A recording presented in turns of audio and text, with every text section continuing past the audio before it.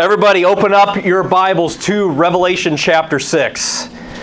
Oh man, I was really hoping for that extra 10 minutes. Sorry, we're going to try. All right, Revelation chapter 6.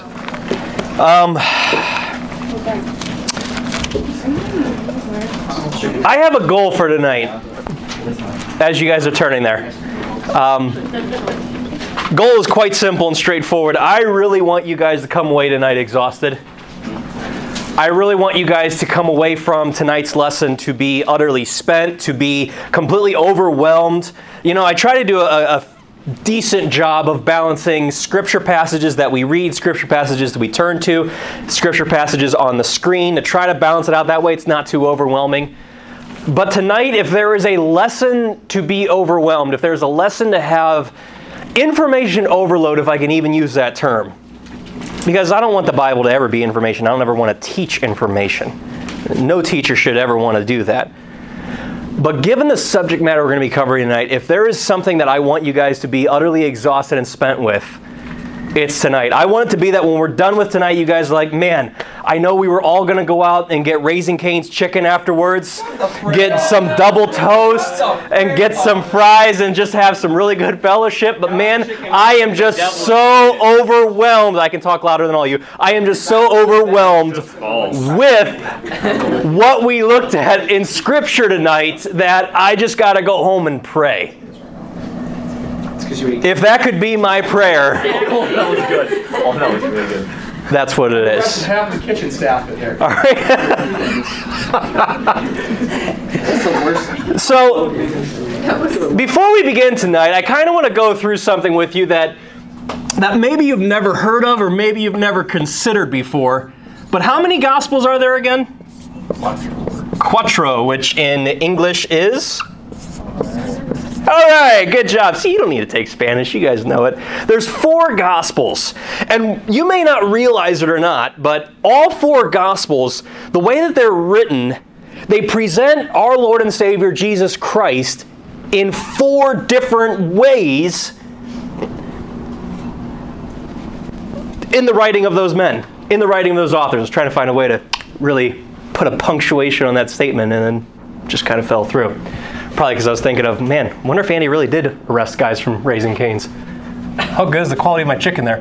Matthew, when it's writing, presents Jesus Christ as king. And even specifically, the King of the Jews. Matthew is the most Jewish gospel in all 4 gospel accounts. It has more Old Testament references than any other scripture in the Gospels combined. Matthew is it. And not only does it present him as the king, but it presents him as the King of the Jews.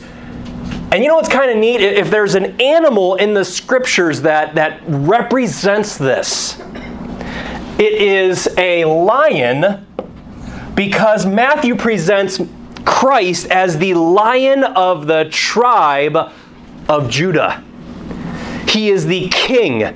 He is the rightful king because you trace his lineage all the way back to King David in the book of Matthew. It's the only genealogy that presents that.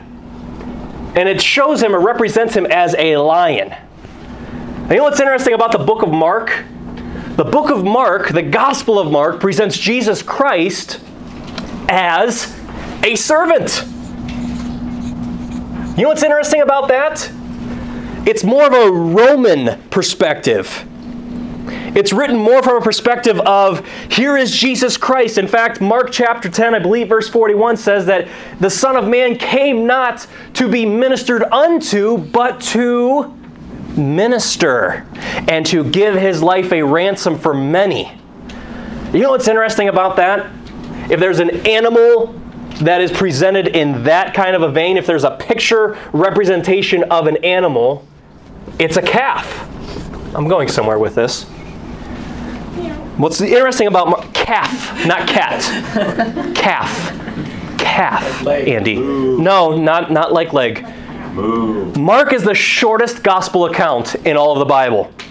It's quick, And to the point, it gets the job done. It gives you just all of the basic details you need to know to be on the move, which back during this time, when you were a servant in Rome, you were always on the move. You needed the basic, simple fundamentals, the ins and outs of what was needed, and that's what Mark's gospel presents. It doesn't bother with all of the Old Testament details and the Old Testament passages and how Christ was the fulfillment thereof.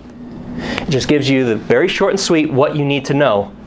And again, to go back to that Mark verse that I just referenced, he came to not be ministered unto, but to minister and to give his life a ransom for many. You know what's interesting about a calf? Is that it gives its life both in service and in sacrifice. That's exactly what that verse says. To minister, service, and to give his life a ransom for many, sacrifice. And then you come to Luke, and you know how Luke presents Jesus Christ, our Lord and Savior? Presents him as a man. The God-man, the perfect man. Perfect in his humanity. He was tempted in all points like as we are, yet without sin. But we have an advocate with the high priest. He understands because he walked around in this flesh. He knows everything that we go through. He can identify and relate to everything you experience on a daily basis. It's so detailed. It's so invested in his humanity, which is probably the reason why Luke is the longest and biggest gospel account out of all four of them. And you know what's interesting? You know what animal would personify the Gospel of Luke? This is real deep. It's a man. You know what's kind of interesting about all of these animals so far? Is that each and every single one of them, they are the supreme or the king of each of their kingdoms. A lion is the king out of all of the animals of the wild. A calf is the king, is the supreme top of the notch for all the domestic animals. Man, oh goodness, you just trace it back to Genesis chapter 2. Man was supposed to have dominion over everything in the world. But then you get to the Gospel of John. And you know how John relays Jesus Christ? Who could fill in the blank? God. John's gospel portrays Jesus Christ as God and the king over the heavens. The animal that relates to it is an eagle. John's gospel. Whereas Matthew's gospel traces his lineage all the way back to King David, Mark, he has no lineage because, like most servants, they don't have a lineage. Luke traces his lineage all the way back to Adam, man. And John, chapter 1, verse 1, in the beginning was the Word was with God, the Word was God, and became flesh and dwelt among us in verse 14. The King of the heavens. We have 4 presentations of Jesus Christ. 4 different gospels, 4 different depictions of his life, his ministry, his sacrifice, his resurrection, and his commission. 4 different accounts. Now, why go through all of that?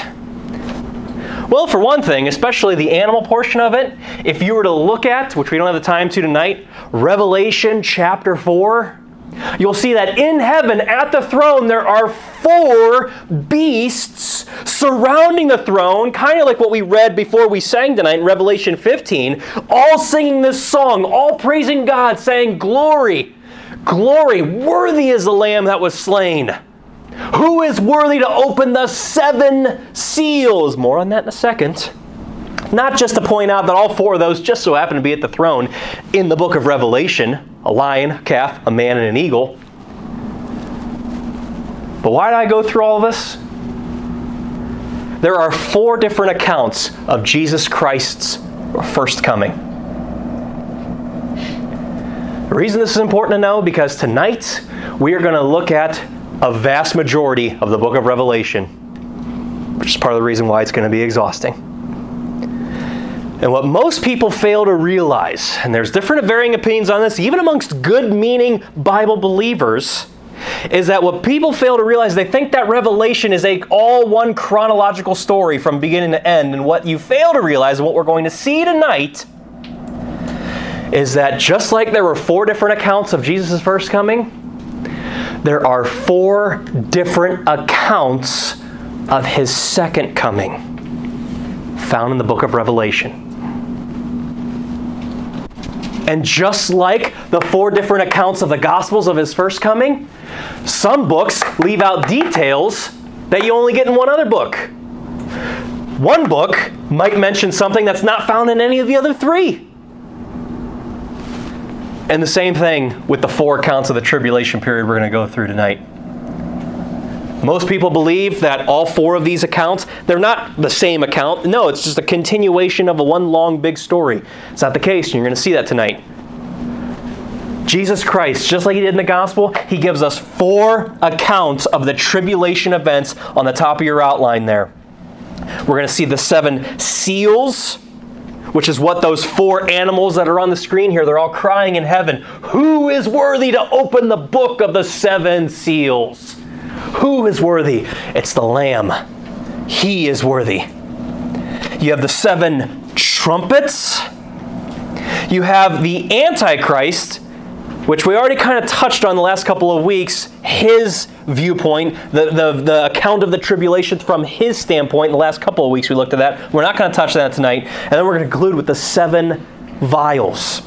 Now it's important to note, and we touched on this before when we covered the rapture, and this is one of the most prime examples of how you know that these 3 moments, or these 4 moments, are all the same account of the 7-year tribulation period. Because at the end of each of those 4 accounts, it's the rapture of the tribulation saints. It's the rapture of people who get saved during the 7-year tribulation period. And we'll see that. So on your outline, letter C. Let's jump right to it. We see the tribulation judgment starting with the 7 seals. I already given you a detailed description of what happens in chapters 4 and chapters 5. And now we get to chapter 6. We talked in point 1 the last couple of weeks, the rider on the white horse. Again, refer back to the previous podcast. It's not Jesus Christ, although Jesus Christ does come back and ride a white horse in Revelation 19 as He comes back here. Not the same rider. This one is the Antichrist. He comes in with a bow, but no arrows, because he comes in peacefully at first. But then you get to point number 2. Now again, as I already said, we're going to be exhausted tonight. At least that's my goal. I'm going to need you guys all to pitch in to read all of these passages together. I'll share some of the brunt with you, but we all got to pitch in and do our parts. Number 2, who can read verses 3 and 4? Carson, have at it. And when he had opened the second seal, I heard the second beast say, "Come and see." And there went out another horse that was red, and power was given to him that sat thereon to take peace from the earth, and that they should kill one another. And there was given to him a great sword. Now we see in point number 2, the rider on the red horse. And this personifies war. Y'all got your first blank at point number 1, right? The Antichrist. Your blank here is war.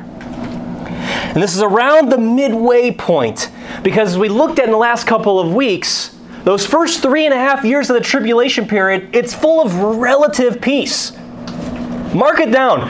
Christians who Jesus Christ called the light and the salt of the earth, they're no longer going to be here anymore. We say relative peace because, yeah, the Antichrist is going to have the solution to everything. It's probably more than likely going to be one great big carnal party, to be honest. And if there's any moment of that seems enticing to you, just wait till we're done tonight. But at that 3.5 year point, you got to think, Christians are not going to be here. The light and the salt are gone. When you don't have light, you don't have salt, you know what happens? You have darkness and you have things rotting away. Because what does salt do? Preserves. So right around this midway point, we're going to see this red rider. And as he said that he should kill one another, there was given unto him a great sword. During this time, we are going to see violence on this earth like you have never seen. Anybody pay attention to any articles and headlines in the last couple of weeks? Pales in comparison to what you've seen recently. You know what I find fascinating about that? Genesis 6:5. God saw that the wickedness of man was great in the earth, and that every imagination of the thoughts of his heart was only evil continually. And he continues on in verse 11. The earth also was corrupt before God, and the earth was filled with violence. That's Genesis chapter 6. What happened thereafter? A worldwide flood that wiped out everyone. Why bring that up? Not just because of great tribulation that came upon those people, but Jesus Christ himself said in Matthew 24:37, as the days of Noe were, because it's just a translation from the Hebrew to the Greek to the English. Take that, Noah in the Hebrew, translate it to the Greek, translate it into English, because the translators were honest. It's Noah. As the days of Noe were, so shall also the coming of the Son of Man be. Matthew 24, a chapter we spent a great deal of time in the last couple of weeks. Now, why mention this? Anybody been witnessing as of late? Anybody pass out a tract to somebody as of late? Anybody maybe in here who thinks to themselves, I'm a good person. I would never kill or maim anybody.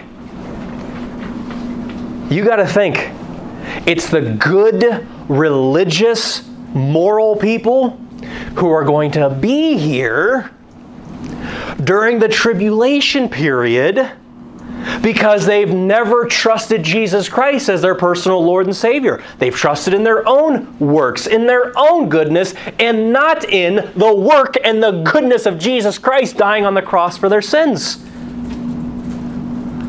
I'm a Bible believer. I'm telling you, as good and as moral as they are, those good family members that you have, when you invite them to church, those good friends of yours who don't want to come because they think they're okay with God, if they even make it to this point, they're going to see themselves commit atrocious crimes for the sake of staying alive. It is going to be bloody. It is going to be brutal. It is going to be your family members and friends who don't know Christ who are left here. They will turn into all kinds of savage beasts just to stay alive. Do you want to see that watching down from heaven, watching them partake in this? Number 3, can I get a reader for verses 5 and 6? Connor. And when he opened the third seal, I heard the third beast say, Come and see. And I beheld, and lo, a black horse, and he that sat on him had a pair of balances in his hand. And I heard a voice in the midst of the 4 beasts say, A measure of wheat for a penny, and 3 measures of barley for a penny, and see thou hurt not the oil in the lamp. So this third rider, he's the rider on a black horse. This rider and this horse signify famine. Famine. Again, the supply chain shortages, the empty shelves of the grocery stores. Oh, this is just it's an appetizer for what's to come. Hey, shut up, Andy. Have you heard about all of these, and I'm not going to get into conspiracy theories, but have you heard about all of these factories and these food warehouses that are mysteriously catching fire? Yep. Have you heard about who currently owns all of the farmland right now in the United States of America? Kind of creepy stuff happening. Whether or not things get rectified before the tribulation period or not, who knows? Who knows if these people have anything to do with it? All I know is what's coming. We just read it. Look at that. You know what's significant about a penny back during this time when John was writing? It was the equivalent of a day's wages, an entire day's wages. A penny just for some barley. Meaning you would work all day long in the tribulation period, and everything you earned would go to just trying to survive.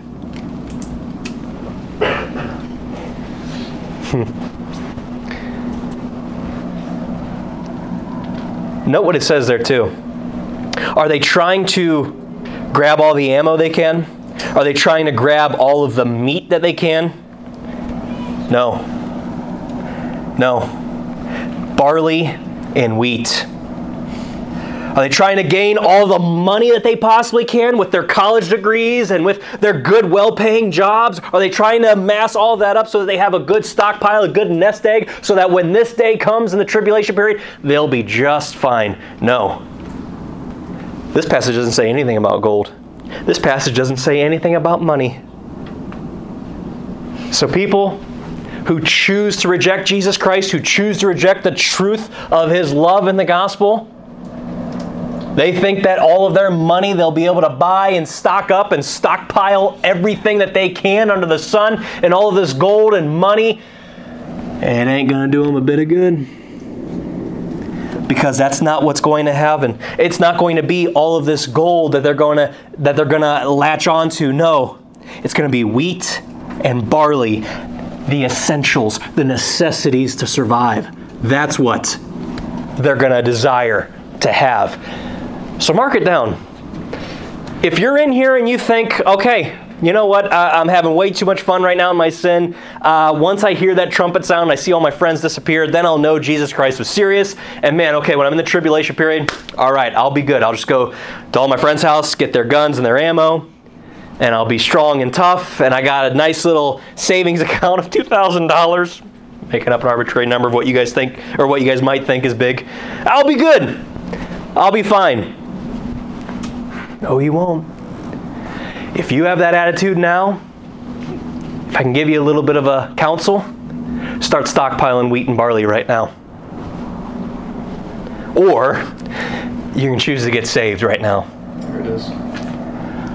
Number 4, verses 7 to 8, a reader.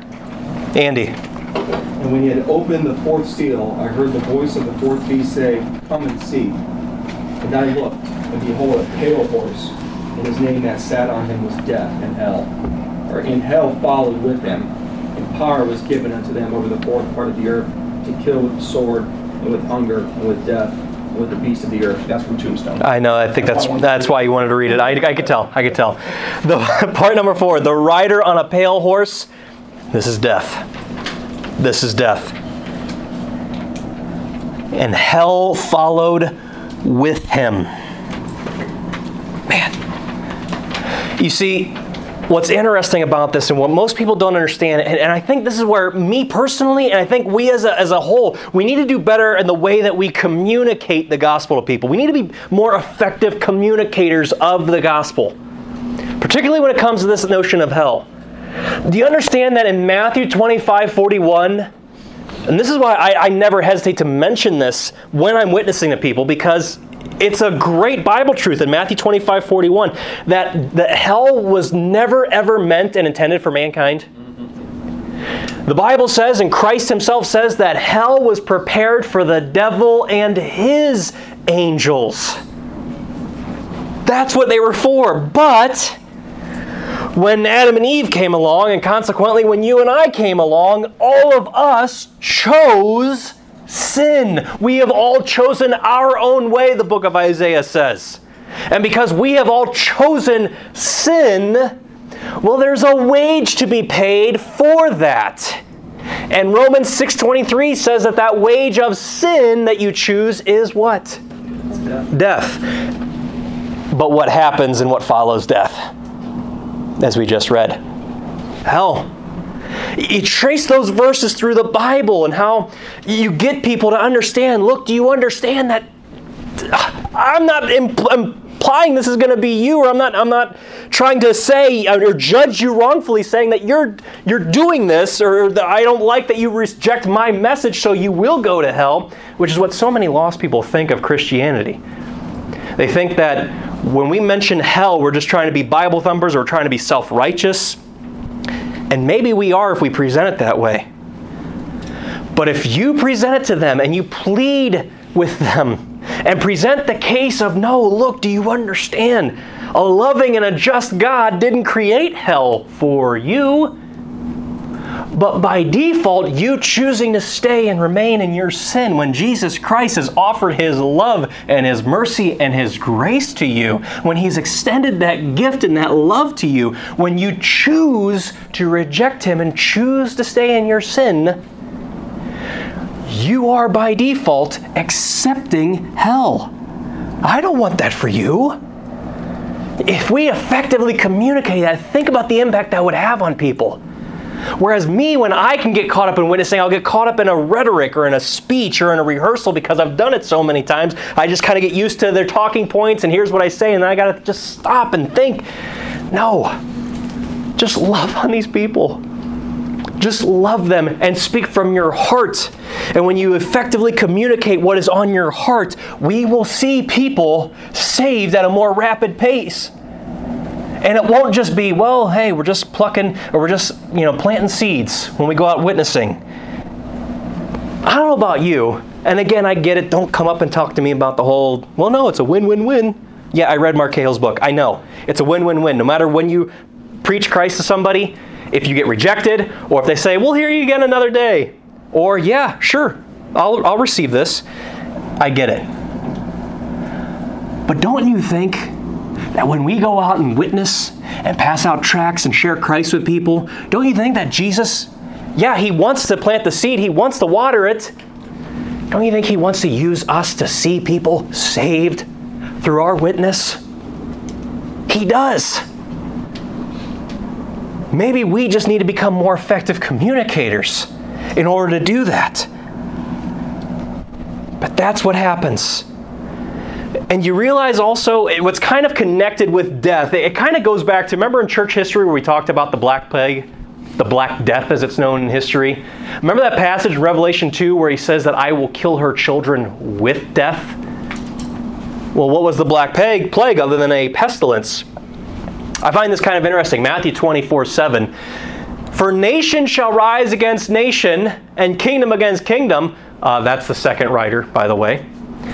And there shall be famines. That's the third writer, by the way. And pestilences.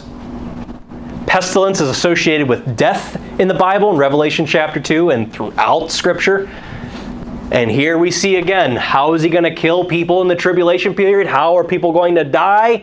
Pestilence and earthquakes in diverse places. We got the time. I want to show you guys something from a pastor who just recently went home to be with the Lord. His name is Mark Trotter.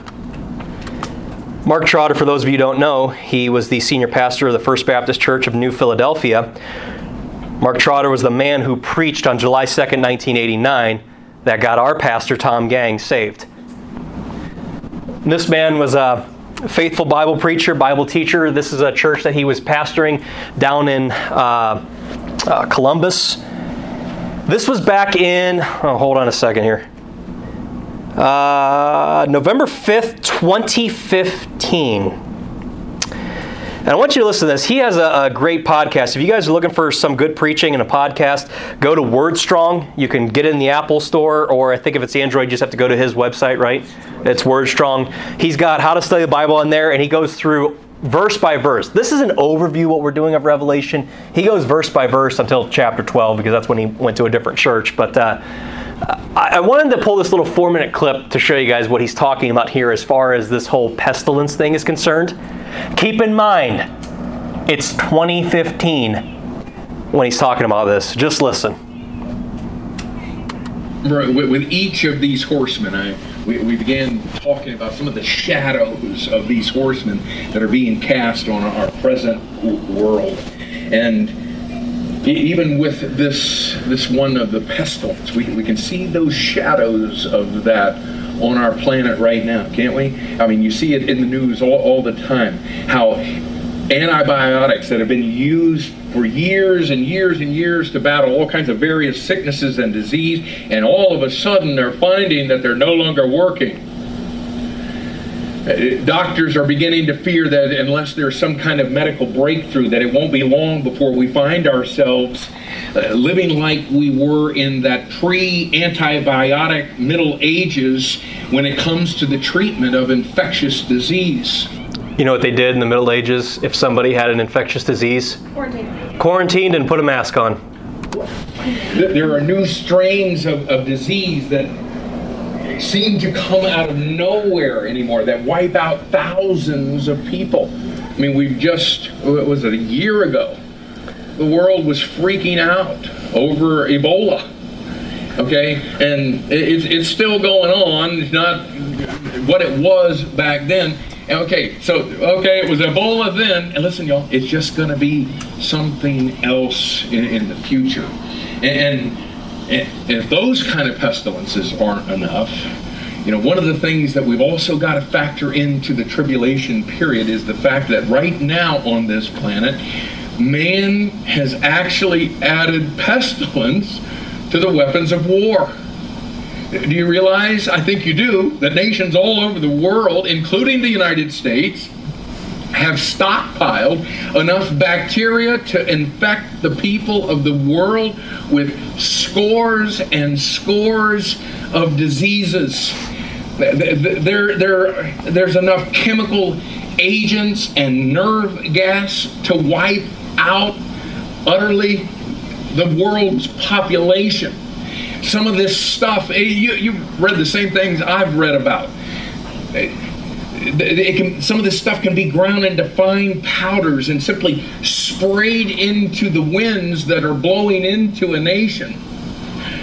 And listen, if you think that men and nations during the tribulation period aren't going to have access to these kinds of arsenals, or they aren't going to use them because, well, we signed a peace treaty saying we wouldn't, or, you know, if we think that there will be some remaining goodness in man that will cause him not to use this, if that's what's in our thinking, then we've not understood what we've seen thus far in Revelation chapter 6 when we're talking about this unbelievable period of time in our world.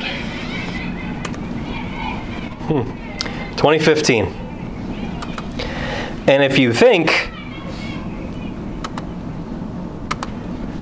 that nations are going to wait until the tribulation period before they use some of this stuff, I'll think again.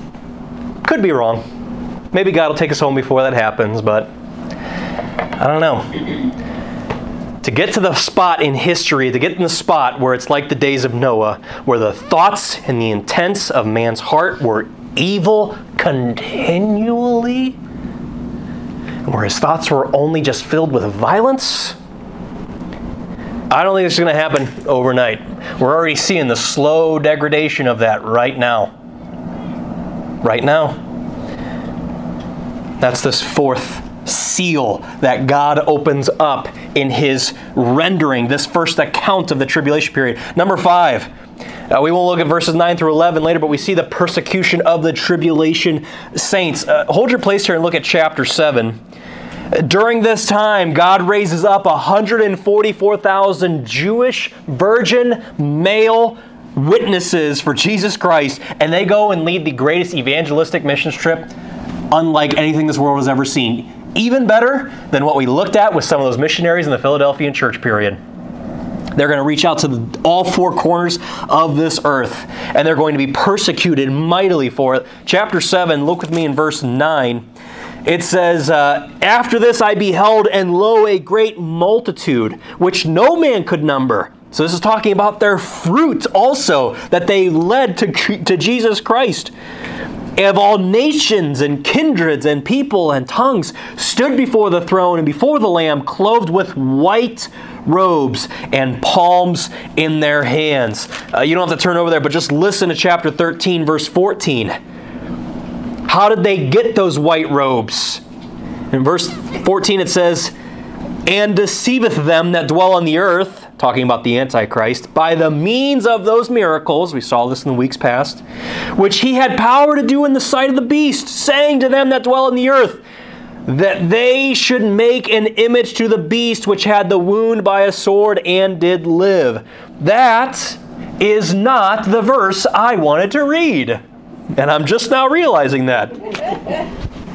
I don't know where it is. It's probably somewhere in chapter 13, but it talks about how those who didn't worship the image, those who didn't worship the beast, they were martyred. They lost their heads through martyrdom. That's what happened.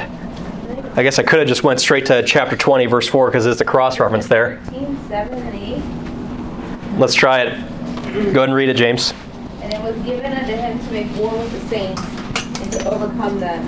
And power was given him over all kindreds and tongues and nations, and all that dwell upon the earth shall worship him, whose names are not written in the book of life of the Lamb slain from the foundation of the world. Is that what you're looking for? No, there's something where it talks about how they literally were beheaded. Oh, maybe it's this one. I don't know why I was thinking in chapter 13. I saw thrones, and they sat upon them, and judgment was given unto them, and I saw the souls of them that were beheaded for the witness of Jesus, and for the word of God, which had not worshipped the beast, neither his image, neither had received his mark. Remember that 666 we talked about, on their foreheads or in their hands, and they lived and reigned with Christ 1,000 years. More on that next week, if we finish everything tonight. So that's what the fifth seal is. It's the persecution of tribulation saints. And then we see in the sixth seal, when that's opened, again, Christ is taking us through this first account of the tribulation. The earth is shaken, and the Son of God is revealed. You know what's interesting about these first 6 seals? You can look at that list in chronological order and then go back to Matthew 24. And you know what you'll find? In chronological order, everything we just talked about, Jesus is mentioning in Matthew 24. Which is even more so why Matthew 24 is not talking to or about the church. Understand, we talked about this before. There are a lot of churches that pull their doctrine from Matthew 24.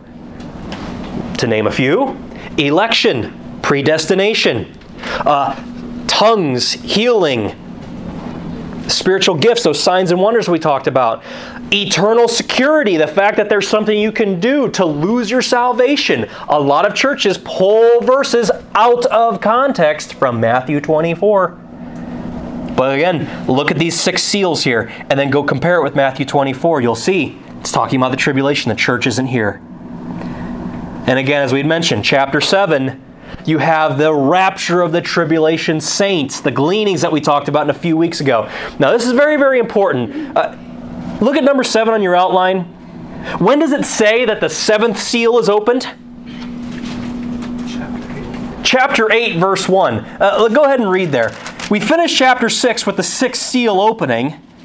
And then you go to chapter 8, and it says, "And when he had opened the 7th seal, there was silence in heaven about the space of a half hour." Well, gee, that's interesting. Chapter 6 is talking about the 6 seals, and then chapter 8 is talking about the 7th seal opening up. And what's interesting is you look at chapter 7, and we already mentioned it's the 144,000 Jewish male virgin Israelites from the tribes, all 12 tribes of Israel. They go and lead this missions trip. And we see 2 witnesses of Moses and Elijah. They also show up later. And what chapter 7 is, and don't get confused by this, chapter 7 is a parenthesis period, if you will, of things that are happening, further details that are happening during the opening of the other 6 seals. It's just like, when we were talking about Daniel's 70th week a few weeks ago. I mean, at the end of that 69th week, Messiah was cut off, right? So it should have only been 7 years after Jesus died and rose again that the tribulation period should have been here and the kingdom restored to Christ. But here we are 2,000 years later. The church is a parenthesis period in between the 69th and the 70th week of Daniel's prophecy. It's the same thing with chapter 7. Those 144,000, they come up during the time of those 6 seals. So don't be confused by that. That's very, very important. Then we come to chapter 8 and the opening of the 7th seal. And I need to read it for verses 6 and 7 because it's about to get real confusing here if we don't cover this. Sam. Chapter 8, 6 and 7? Yes. And the 7 angels which had the 7 trumpets prepared themselves to sound. The first angel sounded, and there followed hail and fire mingled with blood, and and they were cast upon the earth, and the third part of the trees was burned up, and all the green grass was burned up. So this is this is the seventh seal. And as we just saw, the opening of the seventh seal produces 7 trumpets. All right, maybe this will help. Does anybody need this? If not, I can tell it to you later. All right. So follow along. We have 7 seals. 1, 2, 3, 4, 5, 6, 7. Now when the 7th seal opens up, it opens up, I'm not going to draw a trumpet, but you get it. 7 trumpets. That'll take me even longer to draw a trumpet. The 7th seal opens up 7 trumpets, and you know what he's doing here? The 6 seals, if you didn't already kind of catch it from going through our outline here, that's the first account of the tribulation. We've gone through all 7 years of the tribulation with these first 6 seals being opened. The 7th seal, it just reveals the figure by which he will reveal the second account of the tribulation. Again, that's why we spent that time in the introduction going over the 4 Gospels. If the 7 seals is the Matthew, then the 7 trumpets is the Mark. Get it? It's the second account of the tribulation events. And just like the Gospels, man, I wish I didn't erase that now. How some Gospels cut out certain details that another one has, it's the same thing here. So the 7th seal and the 7 trumpets, they don't progress the story along any further. Like I already covered in the intro, it just reveals the second revealing or second account of the tribulation period. Does that make sense? Because it can get real confusing. This is why a lot of people think, oh, these are another set of events that happened. No, it's the same 7 years. It's just told in a different perspective, just like the Gospels. So we just read that first trumpet that was blasted, and we see in point number 1 that it is hail and fire mingled with blood cast upon the earth.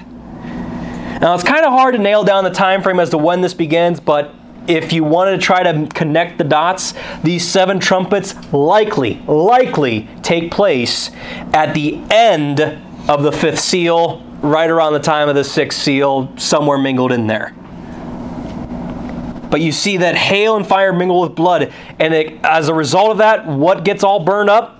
A third of the trees and make a note here, it should say all grass, because it says all vegetation gets burned up. That's what Sam just read. A third of the trees and the grass of the earth are burned up. Hail and fire mingled with blood coming down. Can you imagine what the air pollution is going to be like then? You think an N95 is going to save anyone then? No. It's more people are going to get sick as a result of it. More people are going to be worn out as a result of it. More people are going to die from a famine because all of their crops got burnt up. Now you see why a penny for a barley and for a measure of wheat, how important that is for tribulation people going through this horrendous time. A third of the trees and all grass of the earth burn up. You know what's interesting about these trumpets and these seals and all of it? The 10 plagues of Egypt in the book of Exodus, it's just mirroring what we're going to see here.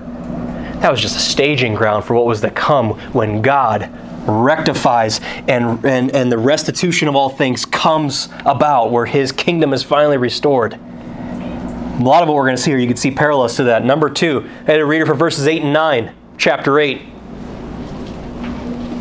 2. And the second angel sounded, as it were, a great mountain burning with fire was cast into the sea. And the third part of the sea became blood. And the third part of the creatures which were in the sea and had life died. And the third part of the ships were destroyed. So he says here that it was as it were a great mountain burning. And of course, we always want to take the Bible literally. That's why, a lot of people, they mystify the book of Revelation. Like, oh, what do you think the fire mingled with blood actually is? What it says. Except for moments, and this is a key understanding of Bible study, this is a rule of Bible study, you pay close attention to the words like and as, because those are similes. He's a first century man trying to describe a 20th century and 21st century phenomenon. When he says, I saw as it were a great mountain, more than likely talking about a giant meteor or a meteorite coming down on Earth. Maybe it actually is in the form of a mountain, though, a pointed one. And what does it do? A great mountain burning with fire cast into the sea. A third part of the sea becomes blood. A third of the sea animals die. And a third of the ships are destroyed. A third of all ships containing goods, containing people, containing souls of men, wiped out forever from the face of the earth. Man. Next, the third trumpet sounds. A reader for verses 10 to 11, please. Imagine what this is going to do to the earth. Heather. And the third angel sounded, and there fell a great star from heaven, burning as it were a lamp. And it fell upon the third part of the rivers, and was upon the fountains of waters. And the name of the star is called Wormwood. And the third part of the waters became wormwood, as many men died of the waters, because they were made bitter. A third. A great star, number 3, called Wormwood, falls from heaven to the earth. And it falls on 1/3 of the rivers and fountains of waters and makes them bitter. And as a result of that, men die. Many men died. And keep in mind, I would say, a couple 100 million people will have disappeared from the rapture. We're about, 7.5 billion people here on the face of the planet right now? Maybe, well, you know what? We'll give us a benefit of the doubt. 1 billion Christians disappear from the rapture. And then you talk about how 1/4 of them are going to die when these riders come around and as they start killing people. And you talk about 1/3 of ships and the people that are on those ships and how they're gone. And how many men are dying because of bitter waters. You think about this giant star falling into the rivers. No doubt, the gases and the vapors of whatever this giant star is, it's going to have a poisonous effect on the water supply. It's not just talking about, oh, it's bitter, I'm not going to drink it. I'm not just talking about that. No, bitter to the point that it is poisonous. And when they partake of it, they're done. And you think about that, especially in light of this bitter herb. Wormwood is actually a very bitter herb. And of course, God talks about it in Deuteronomy 29, 17, 18. And he says, ye have seen their abominations and their idols, wood and stone, silver and gold, which are among them. And that's not a smiley face after that. And he says, lest there should be among you man or woman or family or tribe whose heart turneth away this day from the Lord our God to go and serve the gods of these nations, lest there should be among you a root that beareth gall and what? Wormwood was God's punishment for idolatry. The worship of man, the worship of man's devices, the worship of everything that is set up here to get your time, your talent, your energy, your treasure, everything we pour money in that doesn't bring glory to God, everything that we devote time to that doesn't bring glory to God, these idols, not just to mention the religious idols of false gods, this is his punishment and his wrath poured down for idolatry. You know what's interesting? Each of these trumpets comes with an angel. This is the third angel, the third trumpet. Anybody tell me what the number 3 means and signifies in the Bible? It's the number of God. Father, Son, Spirit. When you see that pattern established, it talks about, it's usually a picture of God. You learn more things through this number. When this number shows up, it usually points to God. You know what's interesting? When man rejects the living water of John chapter 4, he gets bitter water. When man rejects life, he gets poison. If there's a theme for all of tonight, man gets what he deserves. Hopefully that'll be made more clear to you by the end of tonight. Number 4, follow with me in verse 12. And the fourth angel sounded, and the third part of the sun was smitten, and the third part of the moon, and the third part of the stars, so as the third part of them was darkened. And the day shone not for a third part of it, and the night likewise. And I beheld, and heard an angel flying through the midst of heaven, saying with a loud voice, Woe! Woe!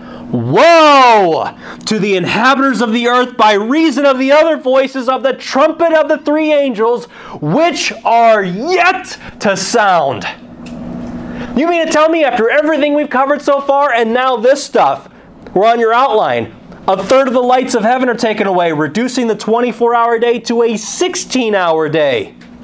You mean to tell me that after all of that and all the vegetation being wiped out, and a third of the trees being done, and the oxygen levels and the air pollution just being even more rampant, and a third of the ships being wiped out, and a third of the rivers being dried up, and all of this water being bitter and killing many men. You mean to tell me that after all of this, an angel comes and says, you ain't seen nothing yet. There's still 3 more left to go. This is serious stuff. You know what a woe means? You know what it means to say woe? It's an exclamation of grief. You thought this was bad? You ain't seen nothing yet. Find it fascinating that this is the 4th angel and the 4th trumpet, and wouldn't you know it, on the 4th day, God created all the things that He's now taken away. Sun, moon, stars. Now He's taken them away. Judgment. Number 5. Oh boy. Look with me in chapter 9. Follow along, pay attention to every single verse I'm going to read. And the 5th angel sounded. And I saw a star fall from heaven unto the earth, and to him was given the key to the bottomless pit. According to Revelation chapter 1, verse 18, Jesus Christ has the keys to the bottomless pit. And He, Jesus Christ, opened the bottomless pit. Why on earth would He do a thing like that? And there arose a smoke out of the pit, as the smoke of a great furnace, and the sun and the air were darkened by reason of the smoke of the pit. This is like an action movie. What's going to come out? And there came out of the smoke locusts upon the earth, and unto them was given power, as the scorpions of the earth have power. And it was commanded them that they should not hurt the grass of the earth, neither any green thing, neither any tree, but only those who? That's mankind, by the way, men and women, which have not the seal of God in their foreheads. That's the 144,000 Jewish male virgin witnesses, by the way. Everybody else, free game. Locusts, have at them. Everyone that's still around, however many billion that is at this point. And to them it was given that they should not kill them, verse 5, but that they should be tormented 5 months.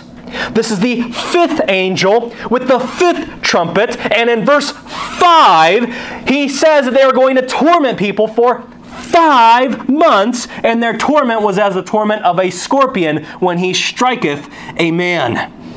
What is number 5 associated with in the Bible?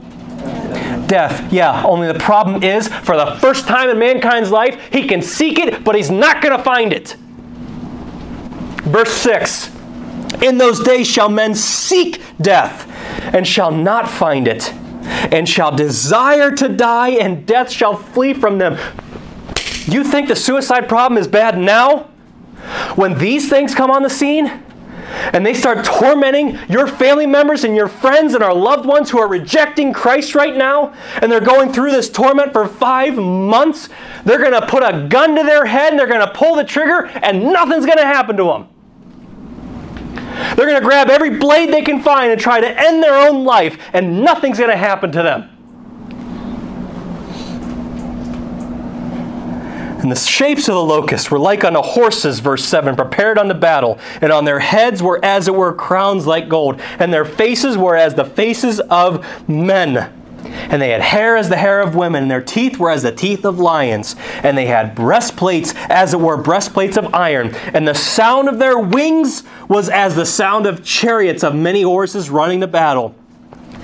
And they had tails like unto scorpions, and they were stings in their tails, and their power was to hurt men 5 months. People for so long, even well-to-do Bible believers, have said that this is an Apache helicopter because, again, John is a first-century man trying to explain 21st century technology as he's seeing this stuff. But the only problem is Apache helicopters don't rise up out of the bottomless pit. On your outline, number 5, scorpion-like locusts are released from the bottomless pit, ruled by Abaddon and Apollyon. I didn't read that, but his name means destroyer. They're ruled by Satan. They are commanded not to hurt the grass, anything green, trees, 144,000 witnesses. They do not kill, but torture them for how long? Those struck by them will seek death, but they're not going to find it. And we just read about their appearance. Freaky-looking things. You still ain't seen nothing yet because we have 2 more trumpets left to go. Verse 13. Verse 12, 1 woe is past. Behold, there come 2 woes after. The 6th angel sounded, and I heard a voice from the 4 horns of the golden altar, which is before God, saying to the 6th angel, which had the trumpet, loose the 4 angels which are bound in the great river Euphrates. These are not angelic angels from heaven, because no angels are bound in Scripture except for in 2 Peter 2:4, God spared not the angels that sinned in the past. You can go back to Genesis chapter 6 to read that one. But God cast those angels that sinned down to where? Hell, and delivered them into chains of darkness to be reserved unto judgment. And the angels which kept not their first estate, but left their own habitation, he hath reserved in everlasting chains under darkness unto the judgment of the great day. These are 2 locations in Scripture where it talks about angels being bound, and they ain't good ones. 1 Peter 3:18, you can read about it. Remember how I was telling you guys that first rapture that happened of the Old Testament saints? Christ went down.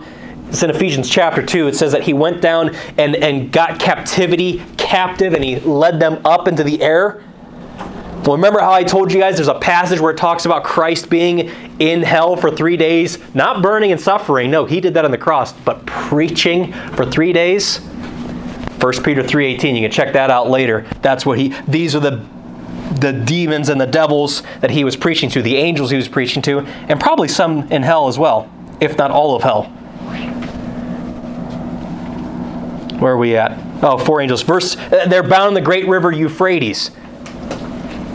4 angels were loose, verse 15, which were prepared for an hour and a day and a month and a year for to slay the 1/3 part of men, and the number of the army of the horsemen were 200,000. In other words, in the Greek, there were no letters or words for million. This is 200 million. I'm on your outline. 4 angels are released, and 200 million horsemen are sent to kill 1/3 of men. Check them out in verse 17. Thus I saw the horses in the vision, and them that sat on them having breastplates of fire, and of jacinth and brimstone. And the heads of the horses were as the heads of lions. Out of their mouths issued fire and smoke and brimstone. You know what? If anything, that's how these guys, whatever these things are, they have a lot in common with us. Because you know what James chapter 3 says? Our tongue can be set on fire with hell. You ought to watch the words you speak to each other, to your lost family members and friends. because the tongue can do a mighty work. Behold what fire the tongue kindleth, James says. These guys, they have fire coming from their mouths. And their power is in their mouth and in their tails, verse 19. And their tails were like unto serpents and had heads, and with them they do hurt. And the rest of the men which were not killed by these plagues. You know what? I'm going to end there. Don't read verse 20 yet. On your outline. Scorpion-like locusts are released from the bottomless pit, ruled by Apollyon, the destroyer. That's Satan. I'm reading the last thing I just read. Number 6, sorry. 4 angels are released and 200 million horsemen to kill a third of all men. That's what they're supposed to do. There are 4 angels currently bound in the Euphrates River that are loosed to lead a cavalry that will kill a third of mankind. Most of the world's empires, Babylon, Medo-Persia, Greek, Roman, had their origin near the Euphrates River, as did mankind, as did man's first sin, as did man's first murder, as did man's first war, as did man's first organized religion and government, and as is the last war, which we'll look at next week, Armageddon, Euphrates. Something interesting about that landmark. And we just saw the description of all of them and what they had. Now this is Revelation chapter 9, and kind of like what we just saw with Revelation chapter 6, the very next chapter you have a parenthesis period. That's what chapter 10 is. A parenthesis of things that are going on during these 7 trumpets. Again, this is just the second account of the tribulation period. Chapter 6 was the first account with the 7 seals. This is the second account of Revelation chapters 8 and 9. And we've gone through these 6 trumpets now. And chapter 10 is a parenthesis period. 11, you see the rapture again. Which again, there's only one rapture of tribulation saints. This is just to show you it's an account.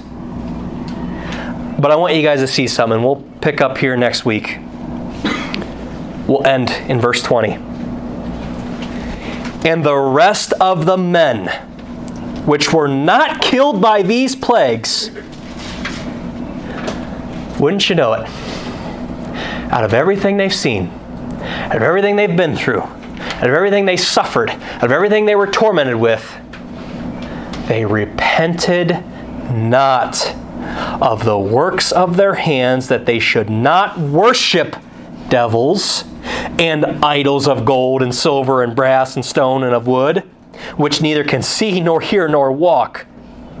They would rather worship something that was created with their own hands, that doesn't see, hear, or walk, rather than worship the God whom we can see with our eyes when they're anointed, whom we can hear with the hearing of our ears, whom we can taste and see that the Lord is good, whom we can handle, as Thomas was challenged to handle him, whom we can talk with in prayer, and who talks with us in His Word. They would rather cling to their false gods, their false idea of who God is, and their own man-made religion and pride, even after they went through all of this.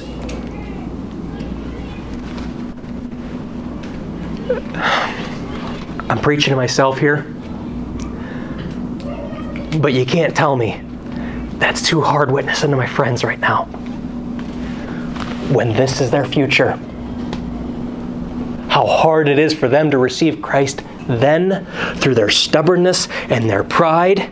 Verse 21, not only their stubbornness or pride, but their overall debauchery and sin. Neither repented they of their murders, nor of their sorceries, nor of their fornication, nor of their thefts. That is what awaits all of our family members and friends who were either too shy or scared to share Christ with. Family members and friends whom we've shared enough with them. God's just going to have to get them through some other means because I've exhausted all of my means. Have you? I haven't.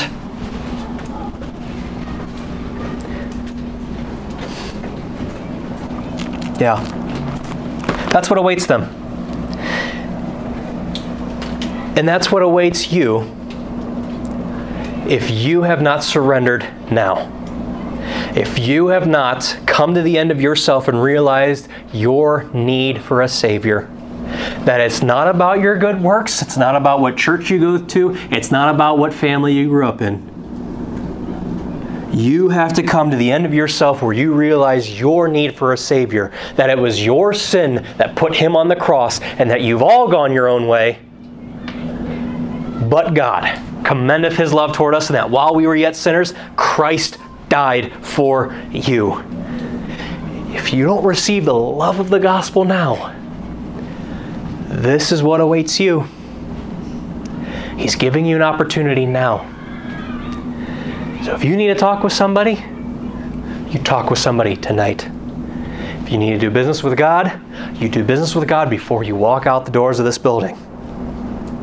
As you can clearly see, and as we're going to conclude next week, God is not messing around. It is the day of His great wrath and judgment, where He has been storing up vials, literal vials of His wrath to dump upon this place for all of the sin and rejection that has come against His Son throughout the last 6,000 years of human history. This is why I wanted you guys to be utterly exhausted tonight, because we don't have much time.